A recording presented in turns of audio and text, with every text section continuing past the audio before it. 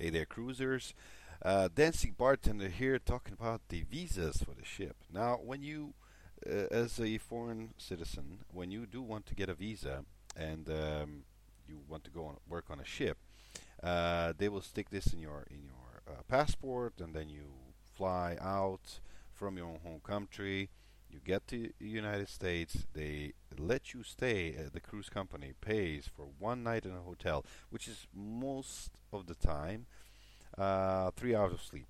Why? Because once you arrive from, let's say, Europe or Asia, you will get to your destination of, let's say, Miami, because this is where all the cruise ships are.